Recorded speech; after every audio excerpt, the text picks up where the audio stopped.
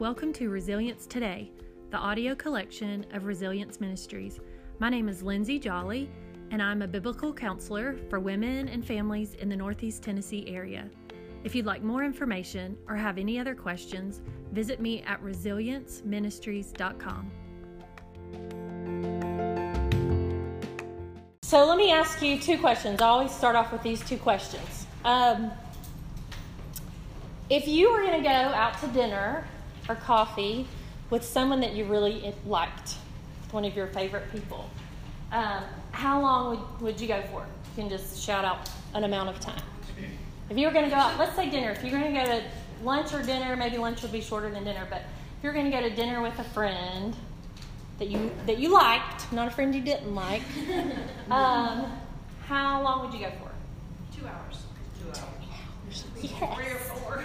3 or 4 hours, yes. Okay. I have friends like that, and we plan we're going to be there for an hour, Karen and I, and then we're there for 3 hours, and I'm like, oh shoot, we forgot we have a to-do list today. Okay. Why would you not go for 15 or 20 minutes? What could you accomplish? What could you accomplish? In what way? What do you mean by that? What value would be taken from 15 minutes together? Because why? Just to get started. You just get started in the conversation. Okay. What else? Somebody else. Why would you not go for 15 or 20 minutes?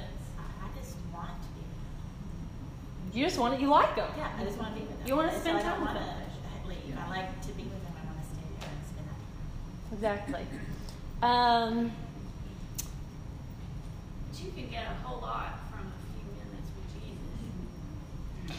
Now don't be on the devil's advocate. Now just stick with me. You can get stuff from 15 or 20 minutes with Jesus, but there's a point to this. So let me ask you another question, because you've probably heard these questions before. I don't know if you have or not. But if you were going to get a massage, does anybody like to go to the spa here?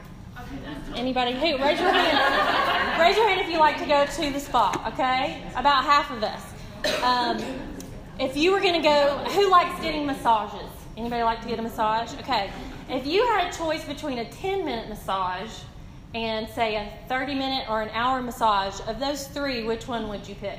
An hour. Wow. Okay. Why would you prefer an hour massage to a 10-minute massage? They get better the longer they go. They get better the longer they go. They do. Why? Why do they get better the longer they go? You're able to relax. Because you're able to relax more. Yeah. So our time with the Lord, at least in my personal life, I liken it a lot to having dinner with a friend, and I also liken it a lot to getting a massage, because dinner with a friend to me symbolizes building friendship, building relationship, and getting a massage to me symbolizes rest and renewal.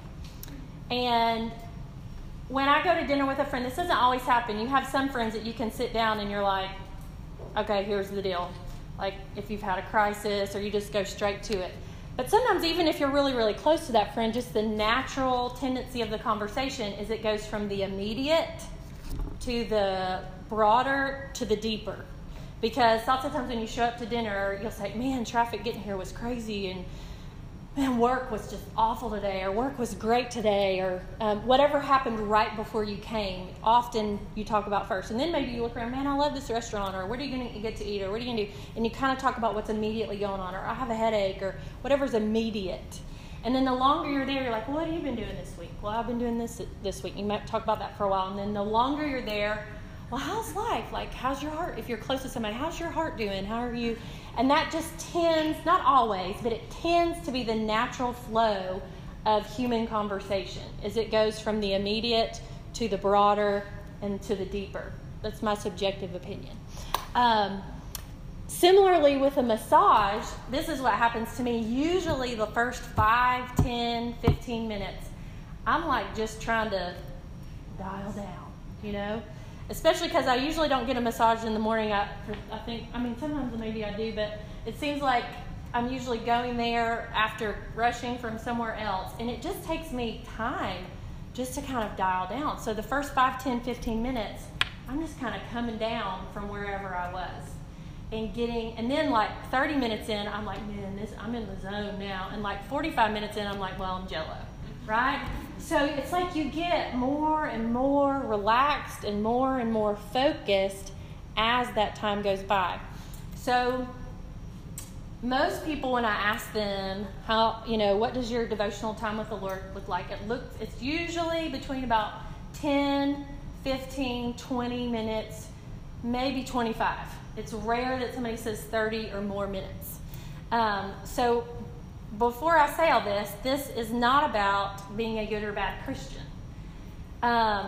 What I'm going to teach you today is a minimum 45-minute devotional practice, and we're going to split it up into 3 15-minute segments, okay? So I'm not going to give you one thing and say, okay, 45 minutes, no distractions. I'm going to give you steps, okay? And I want you to keep in mind that it really does take a lot of us 5, 10, 15 minutes just to settle our hearts and settle our minds down. And then once you're settled, then you start talking about things with the Lord. And the longer you talk to Him, the deeper it often goes. Sometimes you go straight to the heart of the matter.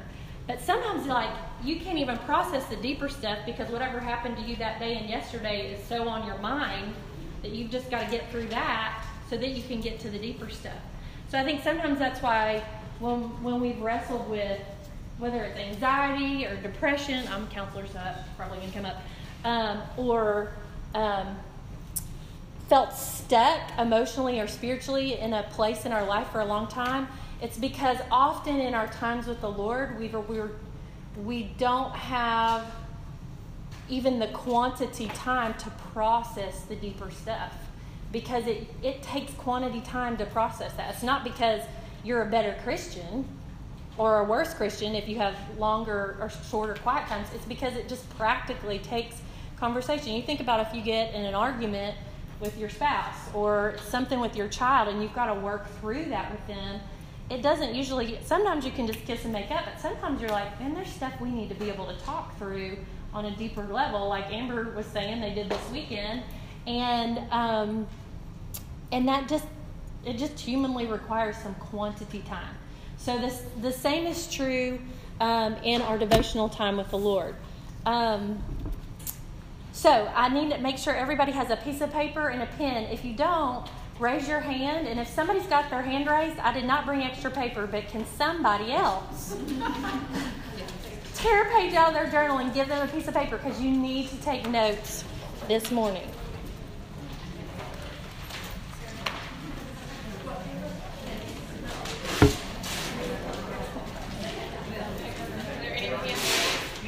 Anybody have a hand raised? Who needs a piece of paper? Don't be ashamed. It's okay. There's no judging here. Grace? Everybody's got paper? Yes? Okay. Anybody need a pen? All right, we're good. So the first thing that I want you to write down on your paper is deep friendship with God and soul renewal. I'll repeat this. Deep friendship with God and soul renewal requires quality and quantity time. It doesn't mean you're a better or worse Christian. It's not about fulfilling an obligation. It's about developing a friendship with God, and it's about resting in Him and finding renewal in Him and experiencing transformation in Him. So it's not about guilt. It's because our souls get tired and we need rest. It's because our spirits and our minds get tired and we need rest. I just listened to this woman. Has anybody ever heard of Dr. Caroline Leaf before? She's a Christian cognitive neuroscientist. And she says we need 16 minutes, at least one time a day, just to sit and do nothing for your brain to process and think. So, actually, the first 16 minutes of your devotional time is going to be similar to that. So, let me say this one other thing about this. So the goal that I'm going to set for us is to spend a minimum of 45 minutes with God, a minimum of 3 times a week. And on the other days, still spending time with Him, but maybe not 45 minutes. Okay? And that's just a good goal to start towards. But if you're really in your time with the Lord, go for an hour and a half if you have that. I don't often have that because I've got small children this season of life. And there is grace in different seasons of life that are more demanding than others. But one of the ways that I think about it a little bit is, the scripture, it says, man does not live by bread alone, but by every word that proceeds from the mouth of God. I think lots of times we live on spiritual power bars. And the thing about a spiritual power bar is, if you ate a power bar physically in the natural every day for every meal, there's two things that would happen. Number one, you would not enjoy it very much. If all you're ever eating is power bars, you're like, I'm so sick of this. Like, please, somebody give me some variety in my meals. Number two, maybe you would be getting some good nutrients, but probably not, because it's probably some fake stuff. I don't know. There's probably authentic too. But your nutrients is not going to be very varied. And so I think sometimes we do that in our devotional time. We eat lots of spiritual power bars, and then we don't enjoy it. And we say, why am I not enjoying this? And it's because we're feeding ourselves just like, a power bar or a shake for spiritual food. Does that make sense? It's not bad. It's better than not eating. Like, not eating at all would be worse. It's great to eat a power bar as opposed to nothing. But what the Lord wants to really give us is a feast. And yet we often miss out on it. And I am including myself in that. It is a spiritual battle. Probably one of the biggest spiritual battles in every single one of our lives is fighting for our lives to revolve around Jesus and not to fit him in our schedule. And that's one of the things that I have to remind myself over and over and over. This is just my personal conviction for me, is, Lindsay, your life is meant to revolve around your devotional time. I really feel convicted personally about that. Like, my whole life, for me, I'm not putting that on anybody else, but for me personally, I feel like my whole life is meant to bow to my devotional time. And I have to fight for that because it is so hard. Because, honestly, and I have to confess this as sin a lot, I'm very self-reliant. And that's very arrogant of me. And I think, I can do this. I can live without this. I can make this happen. I can live on yesterday's manna, which is food that God fed the Israelites in the wilderness. I can live on yesterday's words from God. And I can for a while. But if I did that for months, I'm going to be really dry. Even if I do that for a couple weeks, I'm going to be starving spiritually and emotionally. I'm going to be tired. I'm exhausted. And so one of the things that I have to fight for is confessing and repenting of self-reliance and pride, and reminding myself, Lindsay, how can your entire life revolve around your devotional time? And I remember I used to feel false guilt. I don't know if anybody's ever felt that before, especially if you have kids. But I used to feel false guilt about spending time with the Lord because I felt like I should be doing something. I should be working and I should be doing this. But I'll just say that is from the enemy. That is not real guilt. That's not real conviction. That's false guilt. Because the first commandment is to love the Lord your God with all your heart, with all your soul, with all your mind, with all your strength. And so part of me from my life in keeping the first commandment first is asking God to help me to fight for my whole life to revolve around my devotional time. Because if I don't have that mindset, it takes a back seat. And that happens a lot. It takes a back seat in my life a lot. But I have to re-up on it. And I have to repent. And I have to confess. So that's not to make you feel guilty. I just know I've learned it is a means of grace. Scripture says Jesus is the way, the truth, and the life. And my devotional time is life. It's like he's breathing oxygen into my soul. And there's even times, y'all are going to think I'm crazy, but there's times in my devotional time where I just close my eyes and he's like, just be still. You really don't think I'm crazy, but I'm going to tell you this anyways. I just get a picture of me sitting in a hospital bed and Jesus holding an oxygen mask on my face. And I just sit there with my eyes closed and look at that picture and be still. And it does something in my soul to just sit there and be still and let him breathe life into me. And the other thing that happened is the first few times that picture would come to mind in prayer for me, I like really received it. And then after like a few months and years go by, I noticed I would see that picture and I'd be like, oh yeah, okay, you want me to rest, God. Okay, now what's next? And then after I've done that for a number of months, I realized, no, he wants me to sit there and think on that picture and be for an amount of time. And so I even have to challenge myself, just sit and think on Jesus and just let him talk to you. Now, the thing about that is, if our minds are not renewed through the Word, it's very hard to sit because our minds start thinking about bad things. We start thinking of condemning thoughts. We start worrying. And so that's one of the reasons that our minds being renewed by the Word is so important, because it helps us to be able to sit. And I know there's people in this room, including myself, that some people struggle more than others with being still. Some people avoid being still because it's so uncomfortable for them. And yet Scripture says, be still and know that I'm God. And Jesus went away to quiet, and it says lonely places, because he, even though he was God, needed to be with his Father. Okay? So, we're going to split your piece of paper basically up into 3 sections. And I'm going to try to go through this quick so that we can get to our small groups. So the first 15 minutes is worship with music. And you want to prep for this ahead of time. So ahead of time, on your phone, or I don't even know if people have iPods anymore, but whatever you listen to music on, okay. Whatever you listen to music on, you want to make a playlist ahead of time, okay? And you want to make 2 playlists. And I'm just saying, try this out. If you don't like the way I'm saying it, you figure out your own way, okay? This is what I do. I have a playlist of worship music that's quiet and soft and kind of therapeutic. It helps me calm down while I'm focusing on the Lord. I have another playlist that's celebratory and funky, and I listen to that when I'm in the car, okay? I listen to the other 2. But then I have a second playlist, and I could probably send these out in a link and put them on the website too, that is just instrumental music. And specifically for me, and you might be different, but I really like ambient music. That's some of what I've played here that doesn't really have much of a melody. It's just kind of some quiet tones, because it helps me focus rather than thinking about, like I get distracted easy.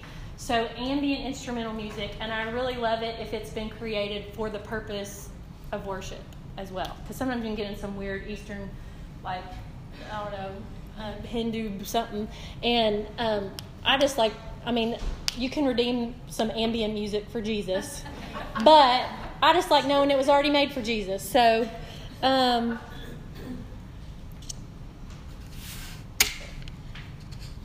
want to read a couple scriptures. Psalm 23. I love this psalm. It says, "The Lord is my shepherd. I shall not want. He makes me lie down in green pastures. He leads me beside quiet waters. He restores my soul." So the thing about that is, it's so interesting. It says he makes me lie down in green pastures. It doesn't say he lets me or he allows me. He actually makes me do it. He helps me. We need it. And it also says he restores my soul, which means our souls need restoration, right? And how does he say that he restores our souls? It says that it's through lying down. It's beside being quiet. So sometimes, like, I'll take a weekend alone, even by myself. And I used to think, I need to be real spiritual and get straight to the spiritual stuff. But now I've learned, I'm just going to sleep for like 10 hours. And then I'm going to be really spiritual. Because physical rest is just as important as spiritual rest. And so it just came to mind with the whole lying down thing. But another scripture that goes along with starting with worship is Psalm 100, verse 3. It says, "Enter his gates with thanksgiving and his courts with praise." And it's talking about the gates and the courts of the temple. In the Old Testament, God's physical manifest presence was in a temple. And it says, enter into that temple with praise and thanksgiving. And that's actually an instruction for us now. Not because, yes, it's because he's worthy and he's deserving of our praise and thanksgiving. But it's also because there's another scripture that says he inhabits the praises of his people. And when we worship him, when we praise him, his presence fills us. He's always in us. When we're born of the Spirit, when we're born again, when we come to faith in Christ, he fills us with his Holy Spirit.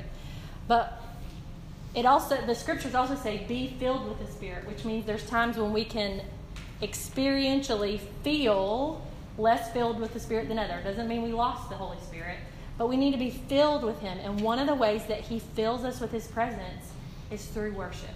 That's one of the ways that we draw near to God. So when you have this 15 minutes, kind of the vibe of it, I really think of it like I have a friend that used to call it the Holy Spirit Spa. And I just think of it as the same vibe as if I was going to a spa. I want to take some deep breaths. I want to close my eyes. I want to let my body relax. I want to let my mind relax. I want to just dial down and tune in to him. Those are kind of the two words that come to mind. Dial down and tune in to the Lord. Sometimes I sing along. Sometimes I just listen. But the important thing to remember is you're dialing down, but you also want to do, this might be helpful to write down, do what helps you to engage and connect with him. If it helps you to sit, sit. If it helps you to stand, stand. If it helps you to kneel, kneel. But think about and be responsive to how the Spirit is just nudging you. What is it that helps you to engage and tune into him as you're dialing down? Does that make sense? So you're going to take, yes or no? Everybody with me? Yeah? Okay. Okay, there's also two other things that will be helpful to you. One is turn your phone off, not even on vibrate, like totally off, unless you have some emergency that could happen. And the other rule with that is, and I break this and I have to fight it all the time, don't even text, because we think, I can just send one text, but then it turns into a conversation and then you remember something else. So I have tried to discipline myself to write down, because I always remember the people I forgot to text when I sit down for my worship time. And so I have to remind myself, write down their name on my piece of paper. So all the distractions that come to mind, on the corner of my journal, I write down my distractions. So that's another thing to write down. As distractions come to mind, people you need to text, stuff you need to get at the grocery store, you write it down on the corner of your journal. And it helps it just get it off your mind. Okay? And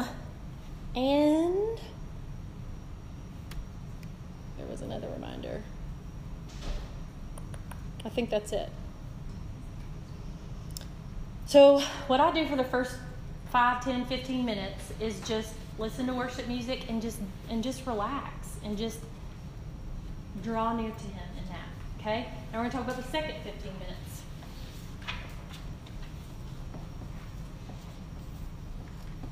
Now the thing about the second step and the third step is these two, it doesn't matter what order you do them in. Okay?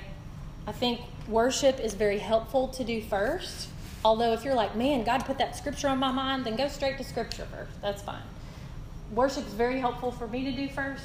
But as far as step 2 and step 3 go, you can switch it up according to how you feel led by the Spirit. Okay? So two-way journaling is, there's a scripture that says, in Lamentations 2:19, it says, pour out your heart like water in the presence of the Lord. Pour out your heart like water in the presence of the Lord. Lots of times, we kind of give him the highlights, but we don't really pour our heart out. Or we might say, I'm angry, God, please forgive me, help me not to be angry. Or, thank you for this, God, and we just kind of do one little sentence things. But what's more helpful is if we say, this is how I feel, God, this is where my heart is right now, and this is why I feel this way. And so the sentence that I tell people to write is, and you can write this down word for word, I feel blank because of blank. I feel blank because of blank. And then you're going to write just 2 or 3 sentences about why you feel that way. And there's a difference between complaining to a group of people about some bad thing that happened in your life and gossiping, and talking to the Lord and saying, here's where my heart is. I'm bringing my whole self to you, my real self to you. I feel this way, and here's why I feel this way. And then the second sentence, and more people do the first step than the second step. We usually do a lot more talking than listening. The second step is you're going to write the sentence. Forgot the sentence. What is it? Oh, it's a question. You're going to ask the Lord the question, what are you saying to me about that? What are you saying to me about that? That question is gold. You can ask him that question about everything in your life. This is not a trick question that I'm going to ask you, but who remembers how God created the world? How did God create the world? He spoke, okay? He said, let there be light, and there was light. He said, let there be fish of the sea, and there were fish. Another passage in the New Testament says, faith comes through hearing, and hearing through the Word of God. Listening to God through His Holy Spirit and through the Word is transformational in our lives. And one of the things that has brought such transformation to my life is learning how to hear God through His Spirit. Not that I get it right 100% of the time. It's an invisible God talking to my heart. So it's not like it's, written in black and white in terms of the Holy Spirit, like the Word of God is black and white. But when we want to experience transformation in our lives, we need to hear God speak to us a lot, over and over and over again. Because when He speaks to us, He creates things in our hearts that didn't exist before. When He speaks to me, He creates comfort in my heart. When He speaks to me, He creates compassion in my heart that I didn't have before I heard Him say that. When He speaks to me, He creates strength and encouragement in my heart when I feel weak and discouraged. And in fact, where is it? It says in Psalm 51, Psalm 51:10, it says, create in me a clean heart, O God, and renew a right spirit within Him. So we need Him to create in us what we don't have. His Holy Spirit is in us, but we need Him to create and recreate and recreate. That's what sanctification is. It is the process of Him recreating us and transforming us little by little, step by step. I'm trying to hurry. Some ways the Holy Spirit speaks to us in listening prayer. This could be a whole message in itself, but I'm just going to give you these quick things. In listening prayer specifically, He could bring a word or a phrase to mind. Let me say this. The Holy Spirit often speaks through spontaneous thoughts and impressions. I'll say that. That was a life-changing phrase in my life. The Holy Spirit often speaks through spontaneous thoughts and impressions. So, for example, there was a girl that texted me Sunday morning and said, hey, at 5:30 this morning, you came to my mind and I was praying for you. And here's what I prayed for you. And it was exactly what I needed to hear before I had a very difficult meeting on Monday and in the midst of all about what I shared at the beginning. And that was just the Holy Spirit just nudging her heart. She's an acquaintance of mine. I don't even know her that well. And nudging her heart, say, hey, pray for Lindsay. But here's some different ways that He will often speak. He might bring a word or a phrase to mind. You might want to write these down. He might bring a scripture to mind. He might bring an image or a picture to mind. That happens a lot to me, kind of like a symbolic image. That's all throughout Scripture. Jesus is called the lion and the lamb. That's symbolic imagery. It's not because He's a literal lion or He's a literal lamb. It's because Him being a lion is symbolic of His strength and His protection and His power. Him being a lamb is symbolic of His gentility and His meekness, and Him being the sacrificial lamb on the cross for us. So all throughout Scripture, there's God speaks symbolically to us. It could be a still picture. It might even be a moving picture that comes to your mind. I'm not talking about anything odd or strange, just thoughts that come to your mind, spontaneous thoughts and impressions, okay? Now, the one thing about that is everything that you discern or you think God may be saying to you through the Holy Spirit, through spontaneous thoughts and impressions, all has to be filtered through the Word of God.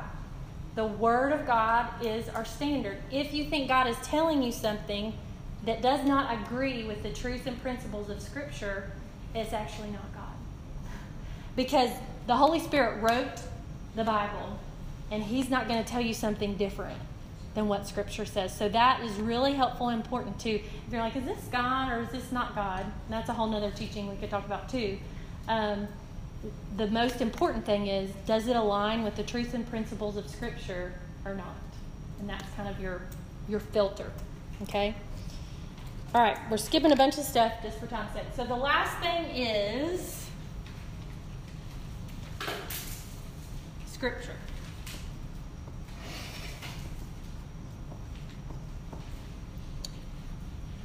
And I suggest picking, so in your small groups, if you didn't last week, by today, your small group needs to agree on a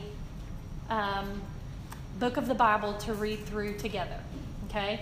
And as you read that, I would suggest reading it in small chunks. You don't have to read a whole chapter a day. You could read half a chapter. You could read a paragraph. Different people could read different amounts on different days. It doesn't have to be like this. But you want to do something that's chewable, not like, you can read 5 chapters if you get inspired. But for this purpose, you want to read a passage of Scripture and underline and annotate and circle and put question marks as you read what you're reading. And then one thing that I like to do if I'm reading a little bit longer passage is I'll read a paragraph and then I'll stop and I'll say, okay, if I was going to summarize that paragraph into one phrase or one sentence, what would it be? Because otherwise I can read like 5 paragraphs. I don't know if that happens to anybody else. And I'm like, what did I just read? I don't remember what I read. And so if I stop after one paragraph and title just that paragraph, it helps just with reading comprehension, and even remembering. So I'll read a paragraph and I'll put a title. I'll read a paragraph and I'll put a title. And it just helps me process it. But then you're going to ask yourself 3 questions, okay? And so you'll want to write these down. The first one is, as you have read, the first one is, what do I learn about God from this passage? What do I learn about God? So we're going to use Psalm 23 very briefly, those first 3 lines. The Lord is my shepherd, I shall not want. He makes me lie down in green pastures. He leads me beside still waters. He restores my soul. So from just those 3 lines, somebody tell me, what do we learn about God just from those 3 lines? He's our shepherd. He's our shepherd. Okay, so what does that mean? What's a takeaway from the fact that He's our shepherd? He leads. He leads us. Protects. He protects. He does it gently. He's gentle. Okay. So as you're answering the question, what do I learn about God? You can take an idea and then extrapolate it. I never use that word. My husband uses words like that, not me. But you can take one concept and say, okay, if God is my shepherd, then what does that really mean? What does a shepherd do? Well, he takes care of sheep. What does he do as he takes care of sheep? Well, he leads them around and feeds them in grass. It says in this passage he takes them to beside still waters. So you're just kind of asked to answer the question, what do I learn about God? And when I do this, I write down the question and then I write down the answer. Okay? One of the good things about journaling, and I love this, you could write this phrase down, is it makes the invisible visible. We're interacting with an invisible God, but if we can write down the conversation we have with Him, it makes it a little bit more concrete. Because it's hard to have an hour-long conversation with an invisible God who talks to you in your spirit and your head. Right? But if you can write down, here's what I'm thinking. Okay, so here's what I think He might have said back to me. Here's what I'm thinking. Okay, here's the scripture that He brought to mind. It makes the invisible and the intangible much more visible and tangible and concrete. Does that make sense? Yes? Okay. The second question you're going to ask is, what do I learn about human beings / myself? So just in general, what does this scripture teach me about humanity and about human beings? What do I learn about human beings and myself? So let's take that passage, that same passage. He leads me, the Lord is my shepherd, I shall not want. He leads me beside still waters. I'm botching it, I can't remember. Swear to follow. I couldn't see who spoke. Where to follow. We need to follow him, right? So we need a leader, right? What else? What else do you learn about human beings from that? I need to rest it. We need rest Thank you. in him. Yes? I don't need to want. We don't have to want, right? What does that mean to you? To me personally, Yeah. I guess it means different things. It means that he's all I need. I don't need to want for more than him. He's enough. Yeah. But also, I don't need that big diamond ring or that fancy car. No, whatever. I mean, it could be materialistic or Relational or Yeah. anything. Yeah. Okay. Yes. Okay, so the third question you're going to ask and answer is, how is God inviting me to respond to this? How is God inviting me to respond? And there are typically 3 ways that he invites us to respond. And you might want to write these down too. The first one is, there could be a truth or a promise to believe and receive. A truth or a promise to believe and receive.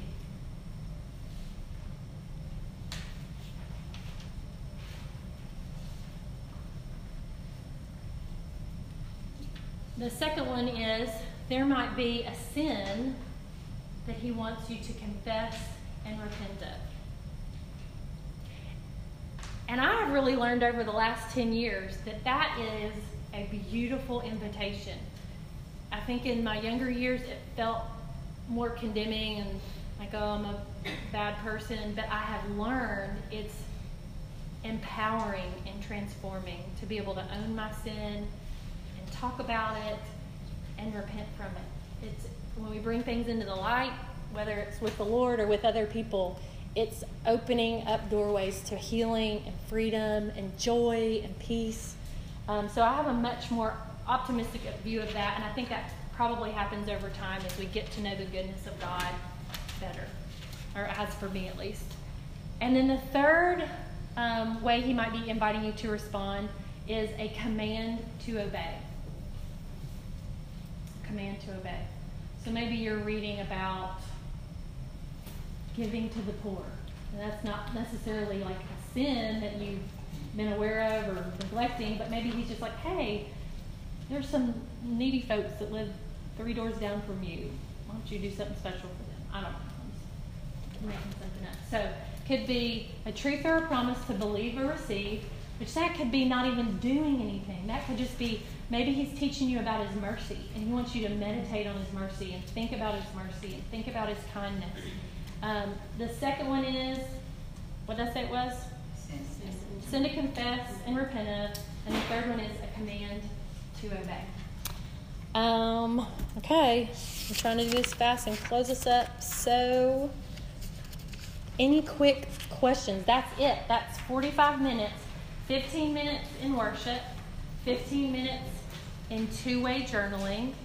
And I'll just say that about that. In the two-way journaling, let's say you spend 5 minutes telling God how you feel.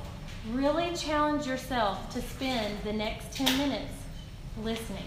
That's hard, but you got to practice it. It's like growing a muscle, the spiritual muscle of listening, okay?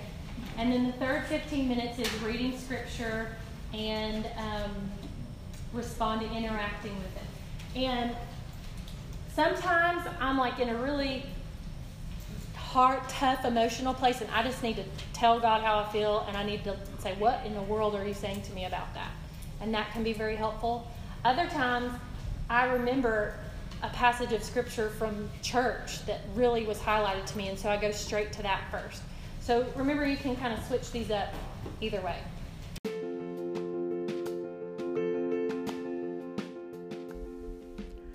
I hope you enjoyed today's teaching.